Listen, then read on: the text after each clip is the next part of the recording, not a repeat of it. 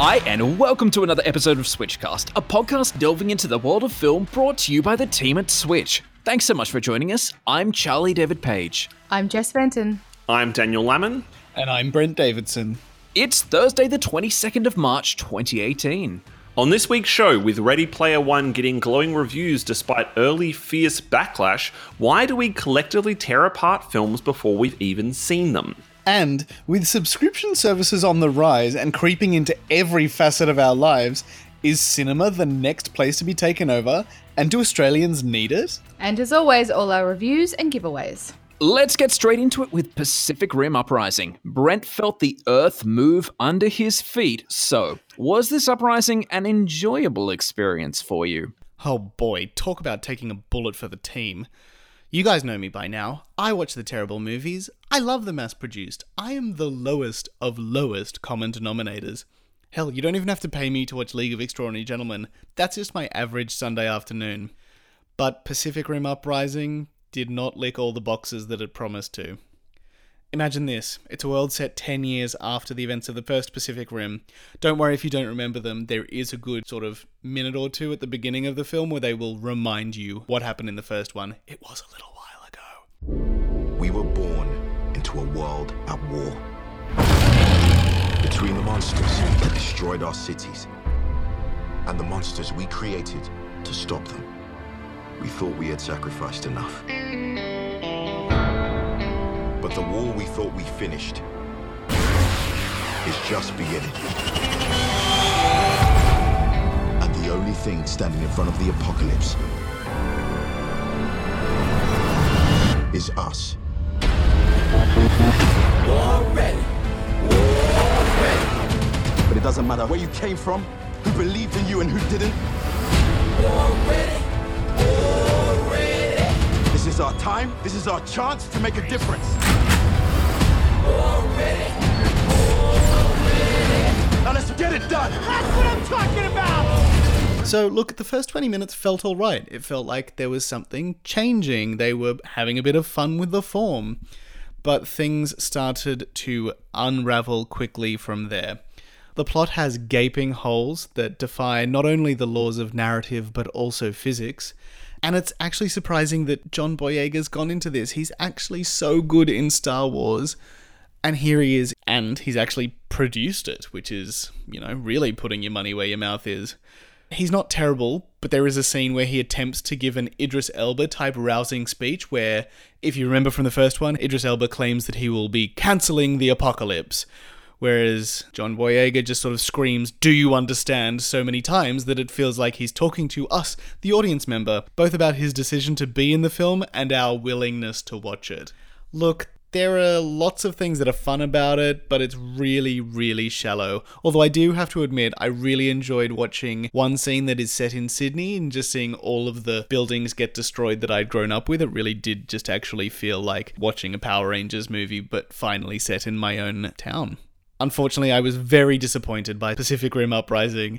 I really, really wanted to enjoy this, but at nearly 2 hours long, I walked away pretty disappointed, shaking my head and massaging my eyes that had been rolling for about 1.5 hours. And that's why I'm giving Pacific Rim Uprising, without a colon in between it, 1.5 stars. Okay, so I've seen the first one. I have zero interest in seeing this one. The first one was written and directed by Guillermo del Toro, and it was freaking awful. Yeah, it's not great. Why would I see Not this great. one when he has no association with it whatsoever? That's a great question, but Charlie Day is in both of them, and he's excellent. Is that seriously the only thing it's got going for is Charlie Day? In what film is he excellent? In all films, he is excellent. Well, he was in Pacific Rim, and Pacific Rim was unfortunately not excellent. Even when Charlie Hunnam took his shirt off over and over again. No. Divine in that film. No. He only takes his shirt off once. And that is the only thing I remember from Pacific Rim. And he wears a singlet once. They're the two moments. Everything else is fully clothed. And that was enough for me. because he's fucking gorgeous. And the only Is that reason why you liked Lost City of Zed or whatever that bullshit was? he is not shirtless at any point in Lost City of Zed, and we are not going to talk about Lost City of Zed because we're talking about Pacific Rim right now. Another bad film. I'm with Jess. I love Del Toro's films, but I did not like Pacific Rim at all. Thought it was so dumb. dumb. Stupid. It was the concept was so stupid. They're like these giant monsters, and their idea is to build a wall. It's like, so what? So you just kind of these giant monsters just like wading through the water on the other side of the wall while you live happily on one side. They're so freaking stupid. It doesn't matter because the monsters come along and go, wall, you go smoosh now. And bam, in 2 seconds it's gone. But like, It's definitely taking its inspiration from all of these sort of Japanese films that are very similar. So we're talking Godzilla, Attack on Titan. Good one. The Pacific Rim is Neon Genesis Evangelion. Yeah, it's Just all of nowhere these. near as clever or well written. I mean, Del Toro does that wonderful thing with pastiche in a lot of his films, with gothic fantasies and horror films and classic monster films. But I found Pacific Rim past the point of pastiche to the point of actually just being lazy rip-offs. I'm with you, Jess. I don't know why there's another one, and I have no real interest in seeing another one based purely on my experience of watching the first one. And I think the question needs to be asked, this is the second one in the series. Was there still no one in the drawing room who was like, guys, maybe we just shouldn't put the word rim in the title of this film? And we're done. This is feeling vaguely reminiscent of a conversation we've previously had on this podcast. Oh my god, it is. Sorry. I still can't think of this film as anything but Pacific Rim 2 Arschlecken, so... oh God. Look, I think there's one really good reason for this film. Pacific Rim, despite its utter atrociousness, did end up making $400 million at the box office. And if they can make even a fraction of that, I think they'll be pretty happy. This is... I don't know if they will be. I mean, it took a lot of effort for, Del Toro was pretty open about how difficult it was to get a sequel to Pacific Rim and how disappointed Legendary and Warner Brothers were with the reception of the first one. I don't know. This better do damn well. Otherwise, this franchise is over. Did anybody think the franchise was coming back after the first one? It sounds like you guys hated it, so... Are you worried about not getting Pacific Rim 3, Daniel? Hey, look. If Charlie Hunnam comes back and he takes his shirt off, I might... go along for the free popcorn and the perv. But, No, I'm sure they're not going to ever bring him back. Well, that's the thing. I think everyone from the original film is being killed off, essentially, for this particular film, because Charlie Day is in it. except for Charlie Day, who is pretty well much the only unbankable person in Pacific Rim.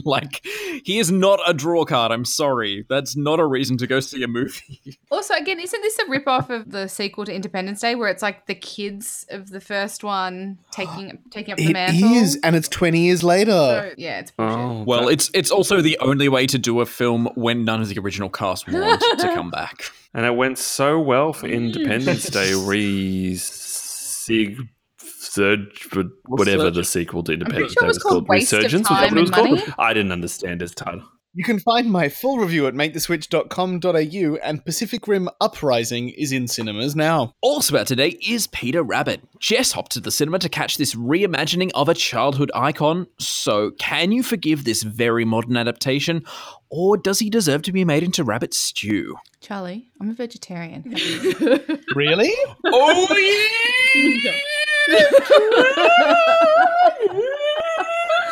Okay. Doesn't mean you can't stew him. Oh, God. Okay, no longer the adorable storybook bunny of our youth, this 21st century Peter Rabbit, voiced by James Corden, is funny, sassy, resourceful, fearless, and with a bit of an anger management problem. After besting his enemy Mr. McGregor, played by Sam Neill, Peter and his furry friends run amok in Mr. McGregor's garden, finally free to gorge and play. That is, until McGregor's distant relative Thomas, played by Donald Gleeson, comes to claim his inheritance. Needless to say, uptight Londoner Thomas and free spirit Peter do not get along. And caught in the middle and completely unaware is Bee, Rose Byrne, Thomas's new neighbour, love interest, and the animal's biggest advocate and carer. Come on in. We've got the garden. Help yourself to anything. Wait, didn't you try to eat me? Show me your teeth. Do like a goat, like... It was you! I knew it! How are you? So good to see you.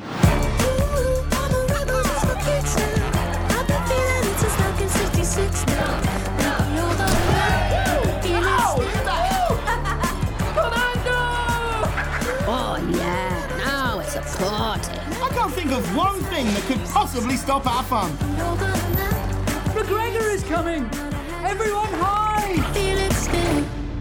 The new Peter Rabbit caught me completely off guard and showed me a really good time. It's smart, empathetic, and genuinely very funny. It has a fresh and unexpected voice cast in Daisy Ridley, Sia, and Margot Robbie, making this the third time Margot and Donald have shared screen time together. But here's where Peter and Powers failed to hit the mark. I'll start small. Looks-wise, it's quite bleak. There's a noticeable lack of bright colours and bright sparkling sunlight, especially for a children's film. And now for the big one. It's quite violent, with Thomas and Peter employing genuine hand-to-paw violence, as well as weapons, electricity, and explosives. Yes, there is an OTT dissociative element to it all, but some of it does actually get to you. Also, the rules to who can talk, who can hear, and when are just non-existent. It's lazy and confusing. Look, Peter Rabbit has cute, talking animals doing wacky things, and the kids will love it. Just be prepared for some questions afterwards. Otherwise, I'm giving it 3 stars. Now, look, Jess, yes. I was willing to go with you on the Jumanji sequel working. I still haven't seen it, but I'm going to because I was like, Jess has convinced me. I'm going to go and see it. I'm sorry, I just can't accept that this in any way won anybody over. Like, the idea of this, I wasn't here. I was away when you guys talked about this film after the trailer.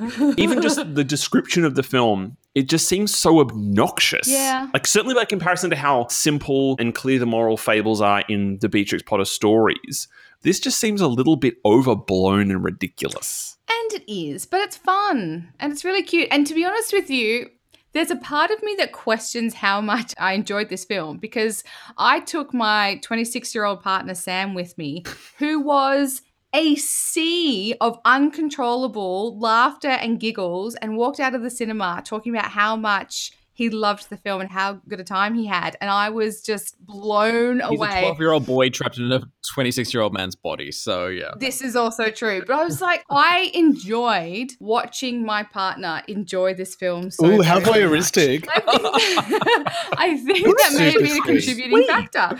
So I don't know. But I did laugh myself. I did think it was cute and it had some very good moments in it. But, yeah, obviously the responsible adult in me and maybe the little bit of the cynic did sit there and go, holy crap, this movie is really violent and actually displays a lot of sort of bad behavior for kids. And I realize that it's all about actions and consequences and stuff like that. But the consequences in this film are more of a breakup of relationships as opposed to if I set this explosive off, it's going to kill someone else. It's more like, oh, well, that makes that person sad and I don't want that person to feel sad, so therefore I'm sorry. Oh, my God. Another question I have, because I have no intention of ever seeing this film, so I'm going to live entirely vicariously through you. How British is it? Because Peter Rabbit is such a British institution. Like the Beatrix Potter stories are so British in their texture. Yes. Like, is it like Paddington where it captures that sense really nicely, or does it feel like it's been Americanized? No, it feels like it's a bit Americanized. Well, first of all, it was shot in Australia and has quite a substantial Australian cast in Sia, Rose Byrne and Margot Robbie. Margot Robbie narrates the film as well. She also plays one of Peter's sisters, one of the triplets. Oh. Yeah, no, it's an American director. It's just... Yeah, no, it's not particularly British at all. Like, you know, they've all got British accents and Donald Gleason's character works for Harrods before he's fired and stuff like that. So they've got these elements to it, but no, it doesn't feel British at all. Oh. Who can understand who? Like a grown man has a fist fight with a rabbit. Here's the thing. The animals never actually speak to the adults until the very end, and they only choose to speak to one particular adult, and then they don't speak again. So you kind of like, well, if you can understand them and they can understand you, why don't you have this open line of communication? Yeah, and it's just kind say, of, hey, please don't weird. blow up my house anymore. I don't understand. Because, like, especially at the end, it's like all of this could have been resolved if Peter or whoever just walked up to, you know, the people involved and just said, you know, his apologies or what was supposed to happen, et cetera, et cetera. From your description, I do have 2 last questions. First of all, does Mr. McGregor die? And second, is Peter responsible? Because this inheritance thing, I'm like, Peter, yes. No. Mr. McGregor? Mr. McGregor does die. Peter does claim responsibility for it, and proudly so. However, he is not the actual. Fuck, that is cause of fucked Mr. up. McGregor's demise. This is fucked Yeah, up. it is. Yeah, he pooed in the water supply and then he got fucking Giardia or something. Is he indirectly responsible for it? Yes and no. Like, basically, Mr. McGregor has a heart attack while he's fighting Peter. So you could sit there and say, okay, their fight caused a heart attack. Yes. No, He's responsible. They explain later that Mr. McGregor's appalling diet and lifestyle choices contributed to his poor heart health. Yeah, sure, but the final But the thing result is the a heart attack was caused by waiting a to happen. stressful situation. The heart attack Fighting was a waiting to happen. rabbit. I think is the idea behind it anyway. Excuse me, Peter. How did Mr. McGregor die? I killed the fucker. He's not Batman. That's how I'm imagining it, though, and it's a better film for it. Look, from a dramaturgical perspective, I have issue with the adaptation process from the original source material. Listening to this, I'm glad. But look, hey, at the end of the day, what you want to hear is that people enjoyed a film, and particularly like that you were able to enjoy it with, and like Sam was able to enjoy it. That's a great thing. I will not be seeing it, but I'm glad that you guys enjoyed it. Thank you. Well, if you plan on enjoying Peter Rabbit, it's in cinemas now, and you can check out my full review at maketheswitch.com.au. Now, speaking of things we didn't enjoy, let's continue. That would be Mary Magdalene out today. This is the follow-up to Lion from director Garth Davis and his team. Daniel caught this one. So is this film riding on a wing and a prayer? Who could it be? Believe it or not, it's Jesus. You could fill an entire episode from the groans we make after your puns. Like, they're getting more extreme. And also the pauses you make before you make the puns and how proud of them you are. There's a self-satisfied smile going on somewhere. But we're not here to talk about Charlie's puns any more than it's necessary. We're here to talk about film. So I'm going to do that now about Mary Magdalene. Please go ahead. You guys are not obsessed or anything. Thank you. Inspired by biblical and historical texts, this new film from Garth Davies attempts to reframe Mary Magdalene, played by Rooney Mara, not as a prostitute, as she has been misrepresented, but as a young, independent woman trying to find meaning in a patriarchal society unable to accommodate her. When she hears the words of Jesus Christ, played by Joaquin Phoenix, she begins to find the answers she seeks and joins his disciples. She will do God's will. Why shouldn't she follow me? People will judge us. Are we so different from men? You must teach us different things. Sometimes it's as if I'm not here at all. Is that what it feels like to be one with God? No one has ever asked me how it feels. The women are too afraid to be baptized with the men. Go to them. Be my hands. It's not right that he has raised you up to lead us. You love my son, don't you? You must prepare yourself like me. For what? To lose him. Mary Magdalene has all the best intentions, attempting to give agency back to an important woman in history consistently misunderstood. But the execution has nowhere near the rigor, passion, or imagination needed for those intentions to land. Meandering and tedious, the film takes a long time going nowhere, weighed down by a clunky screenplay, laborious rhythms, and an unclear statement of intention. Even with similar collaborators to his brilliant debut film, Davies feels utterly at sea with this material. It's also barely Mary's story. Once Christ turns up, she simply becomes an observer, sitting and listening while the men around her act. Rooney Mara tries her best, but the material just isn't there, and much of the air is sucked away by Phoenix's indulgent and sulky performance. Understanding who this woman really was is certainly an important wrong to be corrected, but this film doesn't achieve that. It's basically about a strong-willed woman sacrificing her individuality to help a whiny, emo white dude realize his dreams. Mary Magdalene could have been as radical as its protagonist. Instead, it's just familiar and dull. 2 stars. This could not be a worse movie to come out at the worst possible time in Hollywood. Yeah. Easter? It is about it is a woman's story that is being usurped by a man. And secondly, just going back to quote Daniel, a whiny emo white dude, I'm sorry, Jesus was not white. Yeah. No one in this film should be white. There's a real effort with the casting in the film to be as multicultural as possible, and there are some really it's really quite Except a diverse in its cast, leads. except the two leads, which is really weird. And also, everyone has an accent except for the two of them. Ugh. It's like Gladiator or Yeah, Alexander all over again. Yeah, that in itself is a little odd. I mean, I felt similarly to this in the way that I felt with Red Sparrow. Its intentions are to be about female empowerment and representing female characters, and in this particular case, rectifying a wrong set against an historical figure. But it kind of just believes it will do that without having to put any effort into it. In my longer review, the written review, I point out that the difficulty with telling the story of Christ is that it's, even though it is such a great fucking story, like from a narrative perspective, it's one we're so familiar with. So if you're going to tell it again, you've kind of got to find a new way to do it. And showing it through Mary's perspective is not enough.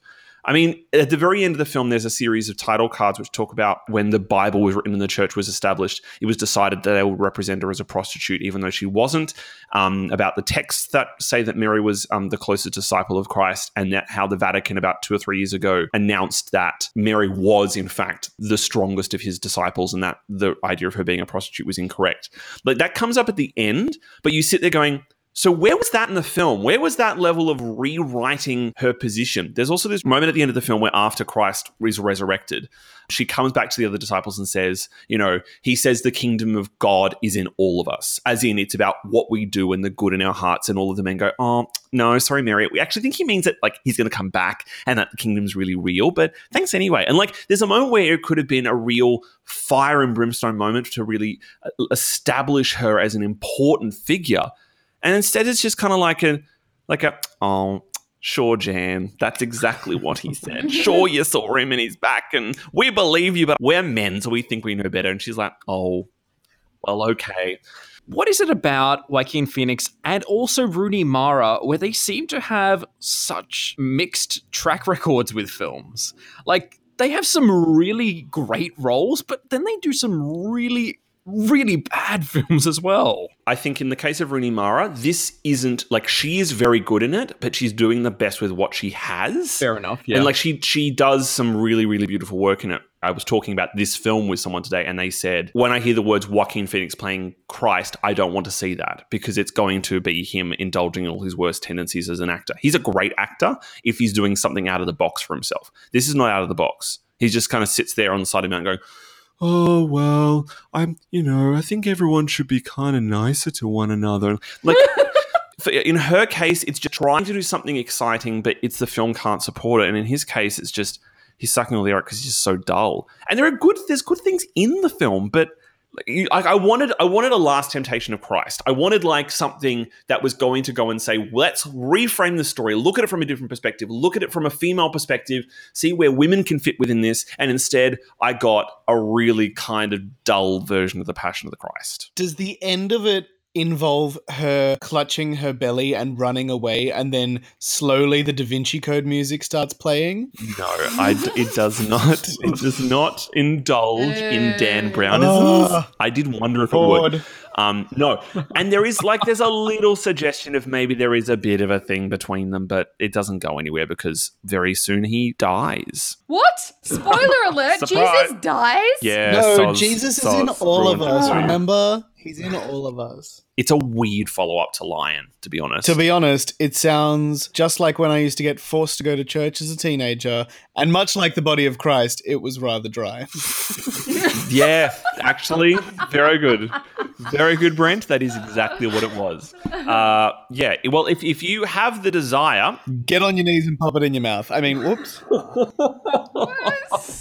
My God. You're going straight to hell. You've gone to the bad place. Oh, it's going to be a party.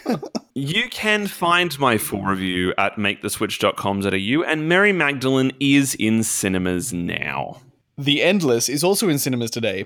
The film tells the story of two brothers who return to the cult they fled from years ago to discover that the group's beliefs may be more sane than they once thought. What the dickens brings you all the way out here?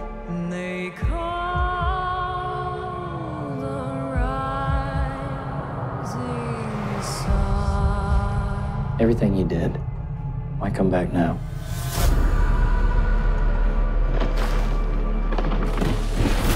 There's something out here, isn't there? How is that possible? You want to know what it is that runs all this?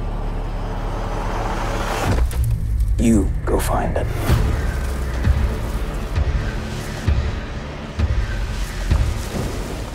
Written, directed, produced by, and starring Justin Benson and Aaron Moorhead, this creepy sci-fi thriller is packed with UFOs, cults, and mysteries galore.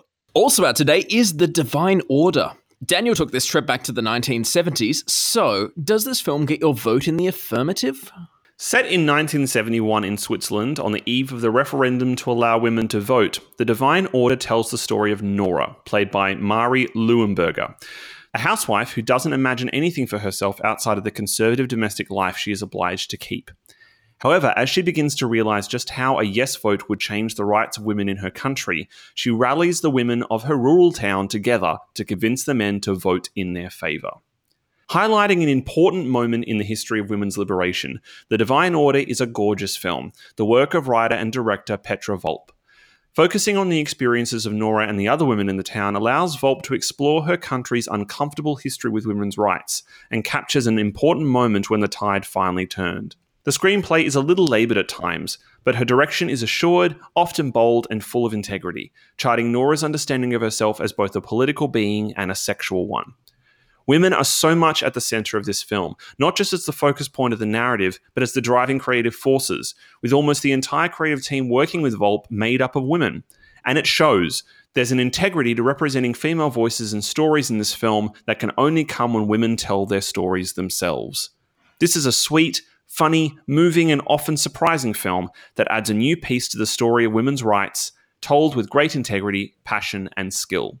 3.5 stars. So this is one of a few films that we've seen recently which are kind of documenting the women's rights movement, which have been, to this point, quite a nice collection of films kind of getting this story out. But as you say in your written review, Daniel, what really shocked me most of all was that this film is set so recently, like Switzerland, which you would think is a fairly progressive kind of country, going back to only 1971. Like, that is just mind-blowing to think that, you know, my father was alive during this time. That's just nuts. And it's not just the fact that women didn't have the right to vote in Switzerland. It also goes through quite a bit about marriage legislation in Switzerland, which basically dictated that men had complete control over their wives. So, like, for example, Nora, early in the film, Nora says to her husband that she wants to go out and get a job. And she needs written permission from him to be able to do that. So women in Switzerland at the time, every single part of their lives was controlled by what their husbands said they could and could not do. But in the world of the town, nobody really questions that until the vote starts to come up. And there is a faction within the community that of women that believe that they don't want the vote. They don't want to have the right, because it is part of the reason being the film is called The Divine Order, is because that they believe that because of the divine order of God, their place is in the home taking care of their husband. I mean, one of the ways in which the script is a little laboured is that the men are a little two-dimensional, but at the same time, you kind of go, but it's a fucked situation. And in fact, I don't want to have sympathy for the men. I don't want to see them as being, you know, well-rounded characters, because even the children are looking at their mothers and going, you're filth, you're horrible, because you're a women's liberator. So I learned a lot by watching this film, like filling in the gaps in terms of my understanding women's rights and women's history. It sounds quite interesting. Well, you can find my full review at maketheswitch.com.au, and The Divine Order is in cinemas now.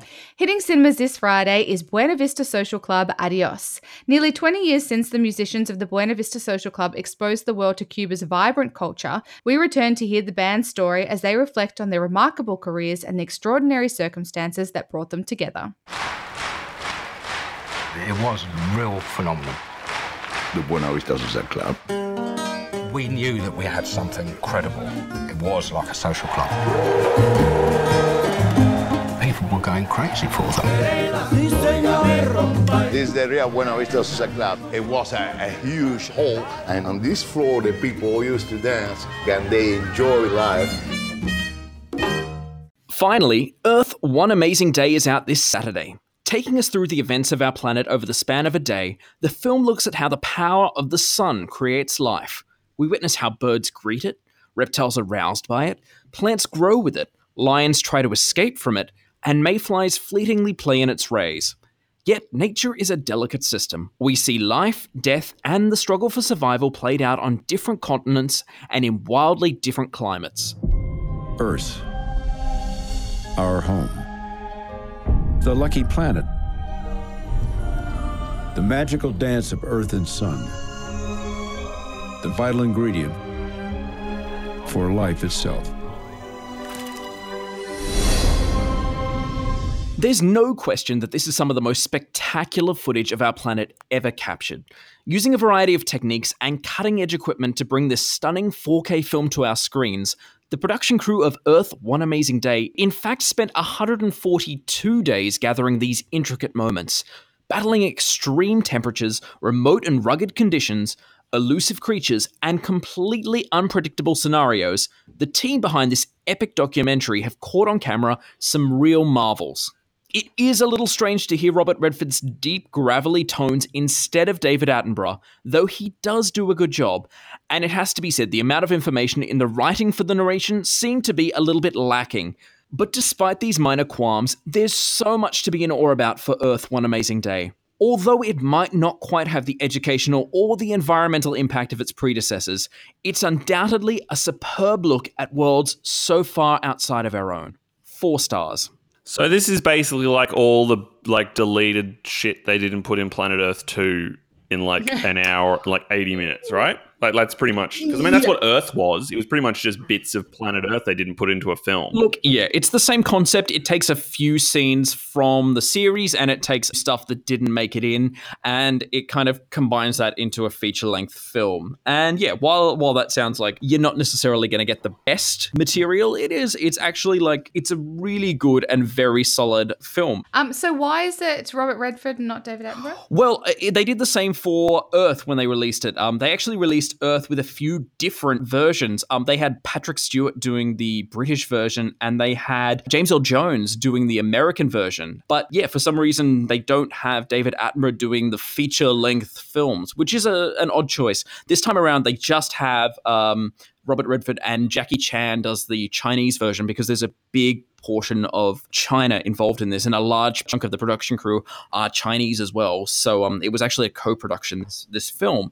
So yeah, Robert Redford is the man of choice. And yeah, he does a decent job. He's got a good gravitas to him, but yeah, it's just not the same as hearing that quintessential British Attenborough sound, you know? I'm not sure he's actually as much of an institution in the States as he is here and in the UK. I'm not sure. I don't think his voice is as resonant to the Americans as he is to us or people in the UK. Silly Americans. What? They don't know what they're missing out.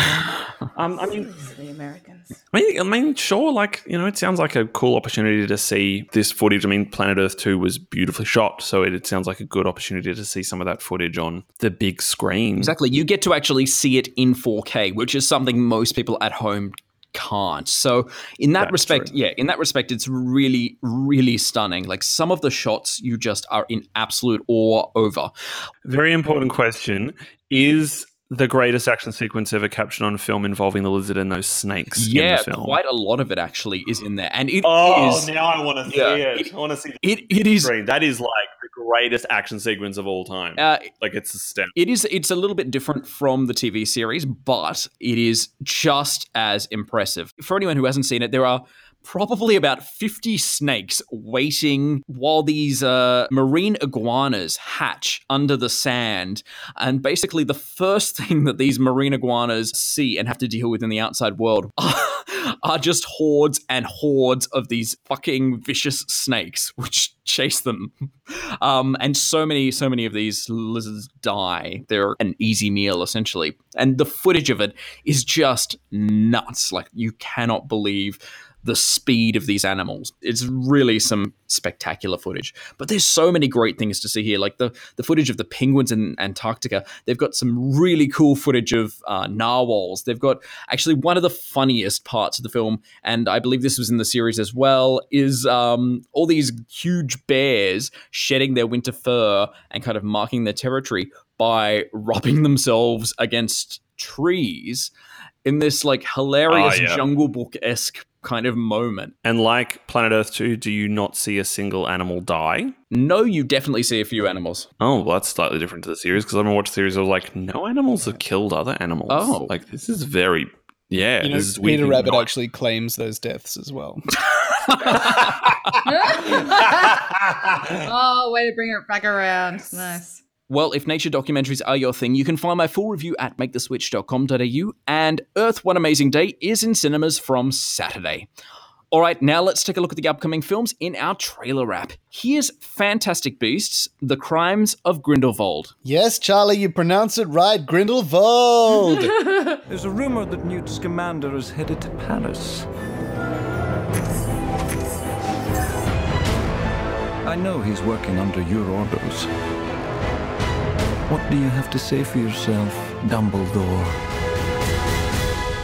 If you'd ever had the pleasure to teach him, you'd know Newt is not a great follower of orders. Are you going somewhere? No, we're going somewhere. Jeez. I can't move against Grindelwald. It has to be you.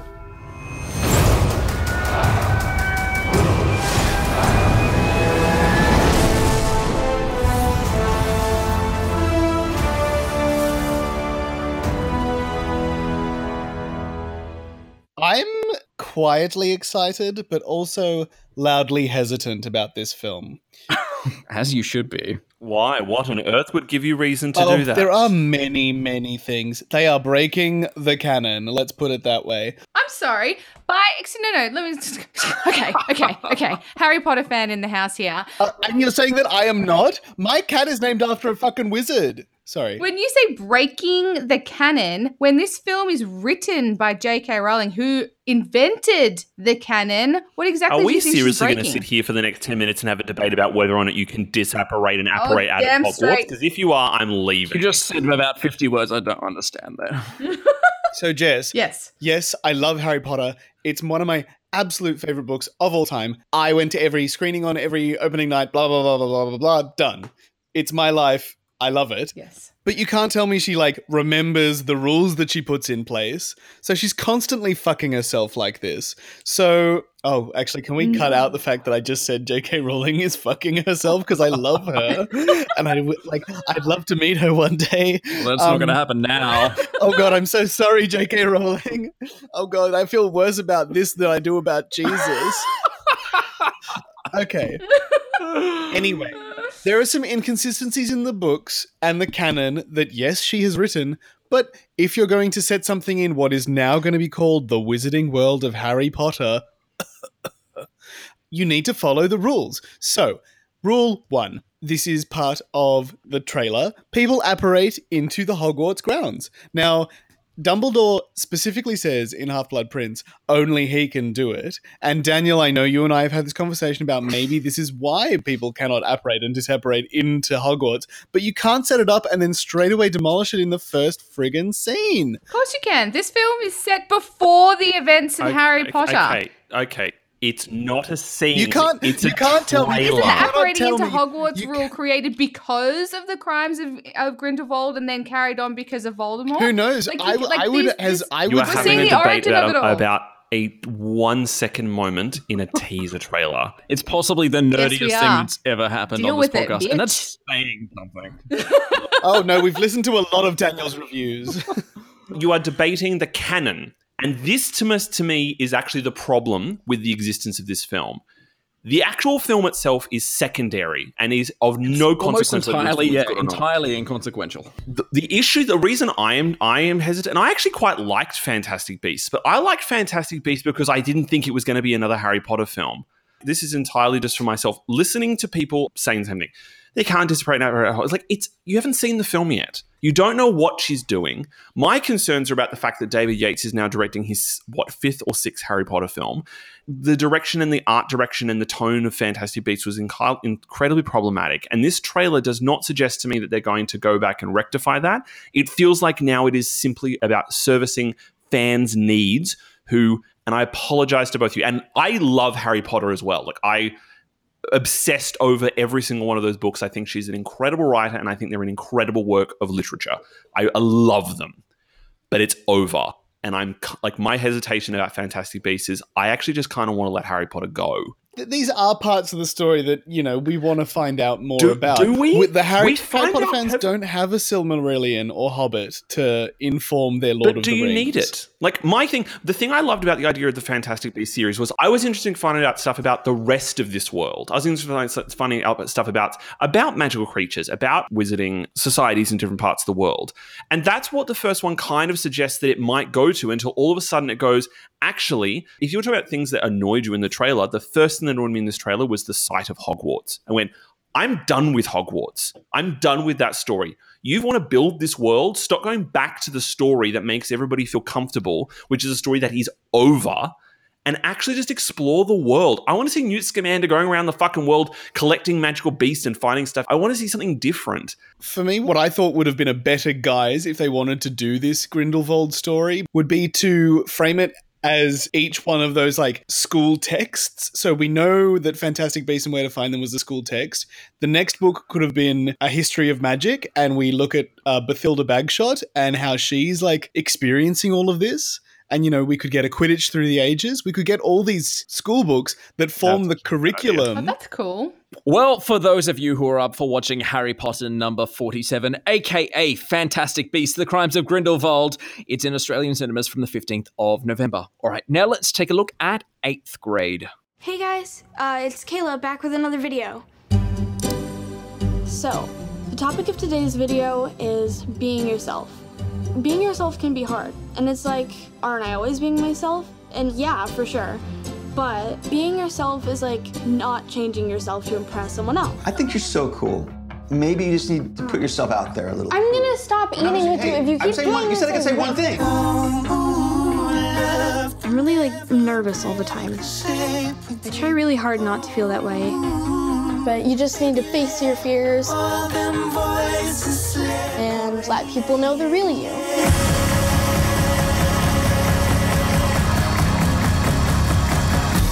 Just grab my phone. How to charge it? Yeah, I mean, sometimes I charge it too. But my phone,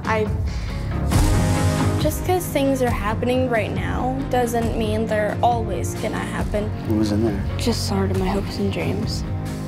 Right. The idea of this film in general makes me insanely excited. It is an independent film. You do love a good coming-of-age story. I do. It's a coming-of-age story. It is an independent film. I find it fascinating that the trials and tribulations of a 13, 14-year-old girl have been written and directed by an adult man.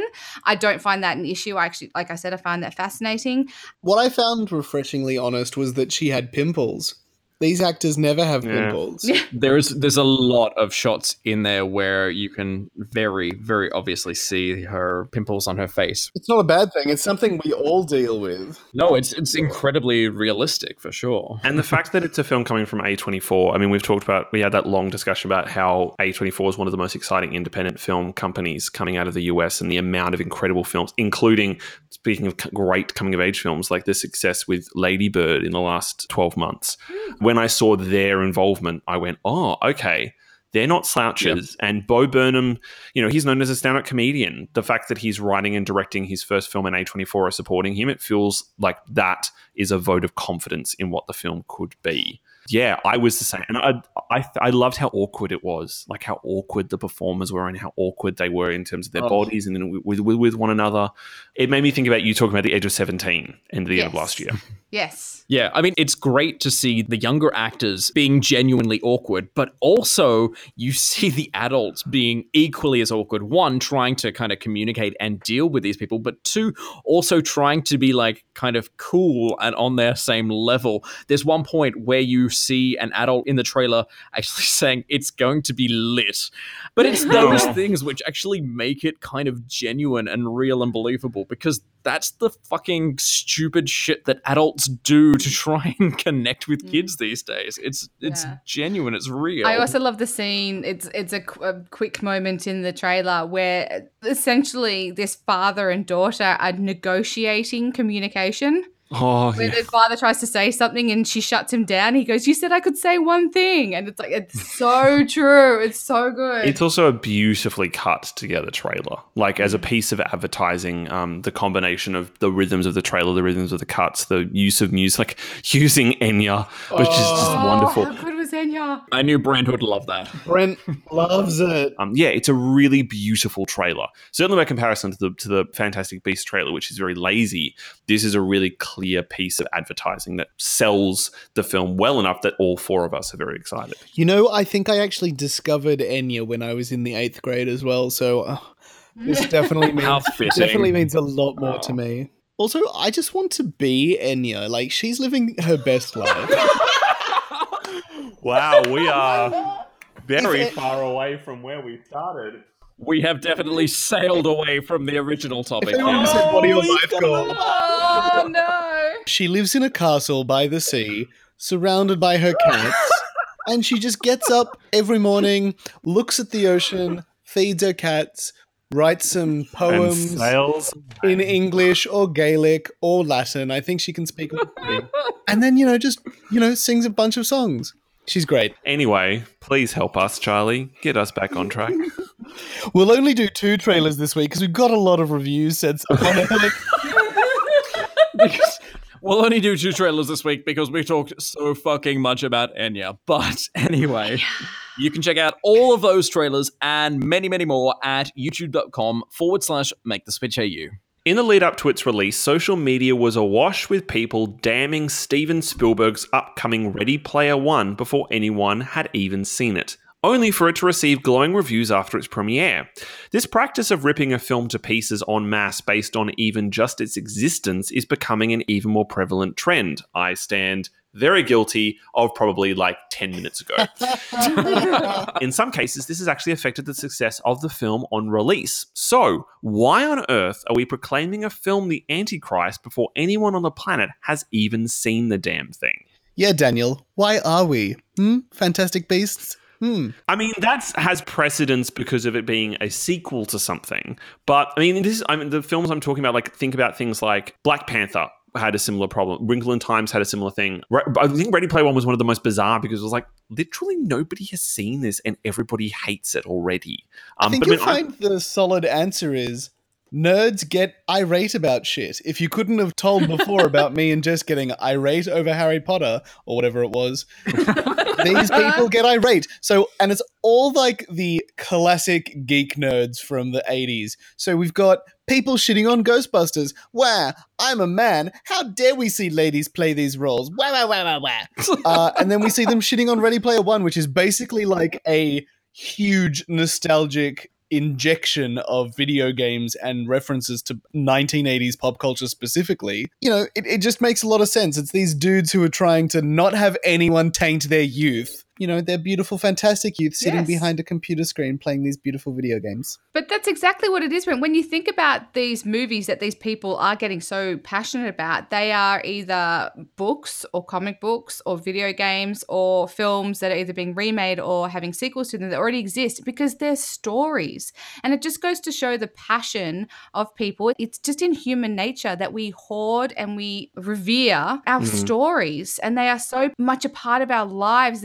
We're ingrained with them. They're part of our childhood. They help shape a lot of the time the people that we actually are as well. What we know, what we don't know, what we believe in, what we don't believe in, the stories that we then pass on to future generations. And so there's this inherent ownership of them. And so when someone comes along and there's an idea that these stories now might be tainted, we do tend to lash out because it's a possession. I'm okay with a bit of passion. Like, I'm totally up for people having opinions and sticking to them. But the problem is when that starts to extend into tainting other people's opinions. And I think some of the examples that Daniel brought up were for things like Black Panther and for things like A Wrinkle in Time. And both of those have very curiously had campaigns against them at kind of this very grassroots level. And both for probably very different reasons. But straight men being angry that films were not being made for them. Well, that's exactly like Ghostbusters as well, isn't it? And I think that's the case for Black Panther. I think the Wrinkle in Time one is maybe more of a nostalgic thing, but yeah, possibly the race side of things does have an issue. But it's when people then go onto sites like Rotten Tomatoes or IMDb and they actually give it like a half-star rating when A, they haven't seen the film, and B, they're just doing it vindictively and putting just all this hatred out into the world for something that is meant to be a piece of fun. Like, film doesn't need to be taken that seriously. It's meant to be there for our enjoyment. And I mean, come on, people. This isn't a new thing. I mean, last week, Charlie, you were talking about how when Michael Keaton was cast as Batman, people sent in like tens of thousands of letters saying that they didn't want him to play. And like, so this kind of level, like even my grandmother refuses, she hates Gone with the Wind because it's not like the book. So this like thing of people having stories be very personal to them has always existed and will always happen when you adapt one story from one medium to the other. The thing that I find really unnerving about this trend is all that stuff that you guys have also said, but the fact that it also starts to actually affect the box office of the films themselves. I mean, Ghostbusters, the reboot of Ghostbusters had its issues, but it was already pretty clear it was going to do pretty badly because there was such a tide of negativity towards it. And as much as that's a negativity that is often just held to social media, we underestimate, and I think to a certain extent, maybe the film world has underestimated just how big a reach social media now has. I mean, films like Black Panther had, it was fine. Like, the film did really well, but it's clearly happened with A Wrinkle in Time. There's evidence to suggest that it may have happened with Blade Runner, maybe, and it definitely happened with Ghostbusters. And I wouldn't be surprised if it happens with Ready Player One, that, yes, bombarding IMDb and Rotten Tomatoes with unsolicited reviews before anyone's seen them, continuous backlash online that's often quite violent and becomes quite divisive. But it's the fact that this is now translating into a business problem. And how does Hollywood deal with a business issue? Yeah, it's a tricky situation, as if Hollywood doesn't have enough problems with, issues with box office and attendance and piracy and just general like shitty Hollywood films. And yeah, exactly. As much as we kind of make light of the fact that Netflix is taking over the world, and we'll talk about this a bit in our next topic as well, but there is actually a serious problem with money and Hollywood. And it's a little bit concerning, especially when you're finding some of these bigger films, as you said, something like Blade Runner 2049, which starts getting a bit of bad chatter about it. People are having issues with the fact that it's a remake of a really classic film, and they're worried and they're concerned and kind of start lashing out. And then you start seeing that reflected in its box office. Then that does become a concern. And it's really hard to combat that because, it's the internet, it's social media, that's not something you can actually like put a plug in. That thing is just gonna keep going. Yeah. And it's one of those things as well, in terms of social media and negativity, that more people subscribe to negativity than they do positivity. So I remember reading an article about this man who used to sort of shame people on the New York subway.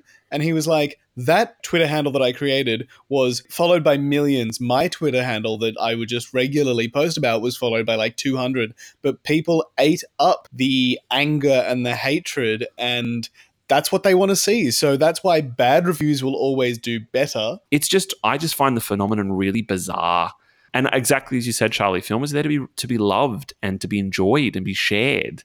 One should have goodwill towards these things. At the very least, until you've seen it and been able to make a decision for yourself and decide that then, yes, you don't like it. That's fair enough. But yeah, I think the presumption that films are going to suck because of something that you have seen probably less than 2 minutes of, if that, yeah, I think that's probably quite toxic as far as anyone who loves film goes. Yeah. We all have Netflix, right? Some of us might even luxuriate in the divine presence of Stan. Who's Stan? Is he hot? I don't know, Daniel. Why don't you go and luxuriate in his presence? Oh! It's safe to say that subscription services and Daniel are on the rise. And we have revolutionized the home entertainment market. So what about the out-of-home market? Founded in 2011, there is a service in the US that lets you subscribe to see one film a day in the cinema for a mere $9.95 a month. And they throw in a set of steak knives. No, I'm joking. That's basically less than a single ticket. With a similar service supposedly to launch in the UK, is it time Australia followed suit? And would y'all sign up for it? I think that's the big question here. Like, is this kind of something Australia would benefit from? Because I think we're finding the same trend as the US and the UK at the moment, where we're finding less and less people are going to the cinemas because prices are actually rising. Would a subscription service such as this actually be of benefit to Australia and the Australian film industry? And yeah, the initial fee was actually $50. And personally, I would still pay that for a month's worth of movies. I could see a lot of movies in a month. Yeah, Charlie, I just did some quick calculations. Oh, yes. And $10 a month over a year is $120. Divide that by 365 days. If you were to see a movie a day using this subscription service, you would only be paying 32 cents a movie. Holy shit. As opposed to I think that's $20 worth it, plus. just quietly. Yeah. Although you may die from seeing that many movies, but... Even if you halved that, that's Yeah, 64 I know. It's still, cents a movie. That's still so worth it. Yeah. And I think it'd do wonders for the Australian cinema business as well. So to play devil's advocate, though, and I think it would be a great service as well. I think it would work really well. But I don't know whether or not Australia has the movie-going culture that America has. But what if this service created that culture? Because Which would it's be more fucking accessible wonderful. now. You've got more movies, more bums on seats, which means a better diversity in films and cinemas to combat the demand. And people who can't afford to see a movie now can all of a sudden go see many in a week if they wanted to. That is a very good point. Well, one of the areas in which I think it's benefited in the US is the support of independent film and the support of independent cinemas, because they have such a strong independent sector. And the UK does as well. Like the independent, they have quite a strong film industry in the UK. As Jess said, maybe having something like this here would actually encourage people to then go and see Australian films, and it might bolster and strengthen the Australian film industry. Yay. Yeah, when you think about it, okay, so like, you know, on a personal level, so I come from a family of 5, which means in today's prices for the 5 members of my family, including myself, to go see a movie, it would cost us it'd be a week's pay. It would cost us over $100. Under this system, it would cost us half of that for all 5 of us to be subscribed for an entire year. Yeah, I come from a family of like 9 kids and 4 parents. Like for my family in Queensland to go to the movies, it's not possible to go together because there are like 10 of them. So yeah, it would totally change the way that we're able to access cinemas. I mean, for one, it would make it more affordable. For 2, it would make it not just like a once in a few months outing for families, especially bigger families like yours, Daniel. But 3, it means that people don't necessarily have to choose which film they want to see. Like if I only have enough in my budget for one film, it means I don't have to choose between seeing, you know, the big blockbuster of the week or the small indie of the week or the comedy of the week. You can go to all of them. You might encourage people to go to see a film they usually wouldn't. I mean, we have that advantage as reviewers because we see a lot of films and you come across some real gems. This might mean that people might discover little God's own countries or... How did I know that was the example you were going to go straight to? Well, I'm just thinking of films that had not done overly big business in Australia that would have fallen off the radar. Like it means that maybe they'll find them. Yay. More films for everyone. You get nice follow on from the previous topic of now saying, now let's all celebrate films. Everybody gets a movie. Speaking of, that's a good segue. Everybody gets a movie. Yes, because we have some great giveaways up for grabs this week. First up, we're giving you the chance to win one of 5 copies of Paddington 2 on Blu-ray. When Aunt Lucy's 100th birthday approaches, sweethearted Paddington sets out to find his favourite auntie the perfect gift. His search leads him to discover a unique pop-up book of London, but he becomes a witness when it's stolen by a mysterious bearded thief. Ooh. Poor Paddington is unfairly accused of the crime and must clear his name and unmask the culprit before Aunt Lucy's big birthday bash. And everybody, check under your seats, because we're also giving away 5 copies of Duckman, the complete series. Yay! Duckman isn't your average, suave, sophisticated private eye. In fact, he's rude, ignorant, and slovenly, and he barely manages to solve enough cases to cover his alimony and pay his bills. This DVD collection features all 70 episodes from the show and features the voices of Jason Alexander, Elizabeth Daly, and Nancy Travis. Finally, we have 5 copies of Murder on the Orient Express up for grabs. Kenneth Branagh directs and leads an all-star cast including Johnny Depp, Michelle Pfeiffer, Penelope Cruz, and Judi Dench in this stylish, suspenseful, and thrilling mystery based on the best-selling novel by Agatha Christie. Everyone's a suspect when a murder is committed on a lavish train ride, and brilliant detective Hercule Poirot must race against time to solve the puzzle before the killer strikes again or his moustache is out of place. To win this and all our amazing prizes, head to maketheswitch.com.au/comps now. Before we go, we'd like to offer you some cinematic inspiration, with each of us suggesting one film that you should see this week and why, because we still live in Australia where they don't have a subscription pass where you can go see as many films as you want. For me, I'm gonna choose a really surprising film that I saw back in 2011. This was one I went actually and saw with one of my friends, Ross, and we were both actually completely blown away at this story. It is salmon fishing in the Yemen. It stars Ewan McGregor and Emily Blunt in kind of the 2 lead roles. And it's this really bizarre story. It's surprisingly true, but it's basically about this guy who gives up his job, his very well-paying job, and decides to help this sheik bring to life his dream of creating a river and fly fishing in the middle of a desert. And it sounds completely nuts, but it's this kind of aspirational film. It's really beautifully played out by Ewan McGregor and Emily Blunt. It's also got Kristen Scott Thomas in it. It's got Rachel Sterling in it. And it's actually beautifully shot. And I think it actually shows off Ewan McGregor as one of the more underrated actors that we have. So yeah, I would recommend Salmon Fishing in the Yemen for you all to check out this week. Jess, your turn. What are you going to recommend? I'm going to recommend a documentary from 2010 called Exit Through the Gift Shop.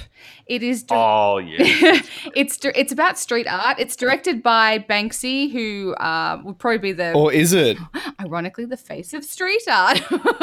One of the things I love most about this film is that it is ineffable. You cannot describe this film without actually spoiling what it's really about. So the best I can say is it is about street art.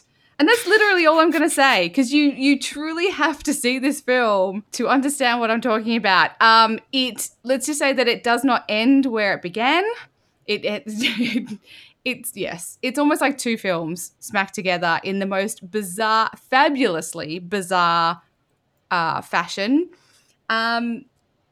Yeah, I'm gonna leave this one steeped in mystery and intrigue. You know what? Mysteries galore. That's what it's got. Yeah, but it is a great documentary. It She's is in every scene. fantastic. It is fascinating, and it is hilarious as hell. And I highly recommend Banksy's Exit Through the Gift Shop. Very cool. Daniel, you're up next. What is your recommendation for the week? Well, I'm not going to go that far out of the timeline. I'm going to go with a film from 2014. I have a tendency to love films that other people do not. Yeah. Films that people generally hate or have really strong opinions about. And this is one of them. And it was actually my top 5 films for this particular year, I think, if I remember rightly. And that is from one of our favorite directors' names to say often, Darren Aronofsky. But it is his biblical epic Noah. And this comes to mind because I walked out of Mary Magdalene thinking, I wish this had been more radical. And I thought, well, what do I think of when I think of a radical biblical film? One would be Scorsese's Last Temptation of Christ, but more so I would think of Aronofsky's Noah. It's the story of Noah, but Aronofsky has gone back to the very, very early texts and also the other texts in all of the other religions that mention the story of a great flood. It's in every single religious creation story, and this figure who builds this boat in which what is left of humanity is kept. It's fucking batshit nuts, but it is incredibly ambitious, beautifully made, beautifully scored. The performances are really good, particularly Russell Crowe, which is a really big surprise. It's one of his best performances in a really long time. I just fucking love its ambition and its refusal to comply with pre-established concepts of what the function of the Bible is. It is a lot more violent. It's a lot more radical. It feels a lot more accurate to the ideas, and the imaginative side of this film is extraordinary. So as much as a lot of people fucking hate it, I'm going to recommend Darren Aronofsky's Noah. Darren Aronofsky. Darren Aronofsky. Darren Aronofsky. Darren Aronofsky is nothing if not decisive with his films, that is for sure. And divisive. Decisive and oh my divisive. God, radical. I think but eventually we're going to just have recommended every Darren Aronofsky film on this, because you've already recommended Requiem for a Dream, and I certainly have a fuckload more to do. I still haven't recommended my favorite Aronofsky film yet, which you'll just have to wait and see one. He actually doesn't have that many, so yeah. No, that's very true. Okay, Brent, it's your turn. You're up and wrapping up this recommendation segment. So, what are you going to pick this? God help us. I'm going to take us even further back in time. So I'm going back to 1955, and this is a film that starred a young... Oh, I know, he knows films more than like 3 years old. It's surprising for everyone. Wait, well, let's wait and hear what it is first. Lead of Extraordinary Gentlemen is more than 3 years old. You know what I mean. It's not League of Extraordinary Gentlemen.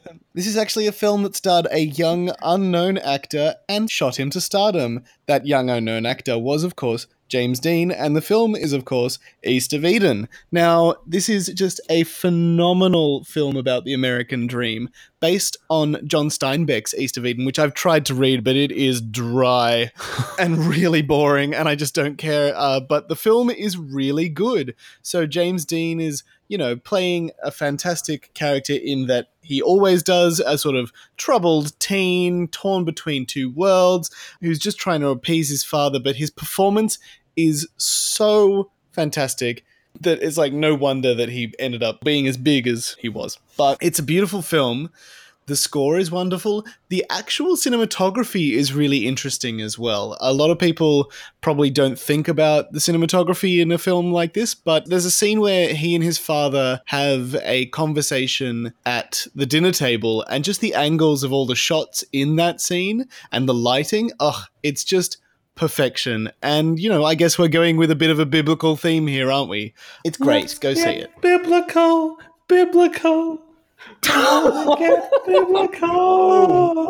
Doesn't that mean fucking? Doesn't getting biblical with someone mean fucking them? That's the case. That's certainly the case in Noah. Definitely probably the case in Mary Magdalene at points. No, but you can say I got to know blah blah in a biblical sense. Jesus. Yeah. Slightly different turn of phrase, but we get the point. So, East of Eden is my recommendation. The first ever film James Dean starred in. So, you only have one more James Dean film left that you can recommend, because you've already recommended his first two films. Yep. Now you only have Giant left. Yeah, but I'm not as big a fan of Giant. Well, Brent, I for one am very glad that you chose East of Eden, Brent, and that is the last of our suggestions for this week. And you can find the links to all the articles we've talked about on this week's podcast at maketheswitch.com.au. Please subscribe to Switchcast on iTunes or your favorite podcast platform, and don't forget to rate us. And stay in touch on Twitter. I'm at Charlie_David. Jess? At Miss Jess_Switch. Daniel? At Daniel Lamon. And Brent. At Brent C. Davidson. Like it, follow it. You can find us on Facebook, Twitter, Instagram, and YouTube at Make the Switch AU to stay up to date with all the latest reviews, news, trailers, and giveaways. And you can find all the notes and links to everything we've discussed on this week's podcast, as well as all the other episodes by visiting switchcast.com.au. On next week's show, if you're not sick of my high-pitched, squeaking, annoying, opinionated voice yet, you're in for a treat. I'll be taking a look at Steven Spielberg's vision of the future in Ready Player One, communist comedy Death of Stalin, Disney's adaptation of the classic fantasy novel A Wrinkle in Time, and the queer coming-of-age film Love, Simon. But wait, there's more. As someone who had to endure Daniel's high-pitched screaming and his guttural grunting during this film, I'll be bringing the laughs when I check out Leslie Mann, John Cena, and Ike Barinholtz in Blockers. Plus, we'll have our verdict on Aardman's latest animation, Early Man, and Silver Berlin Bear winner, The Other Side of Hope. Thanks so much for listening. We'll see you all next week.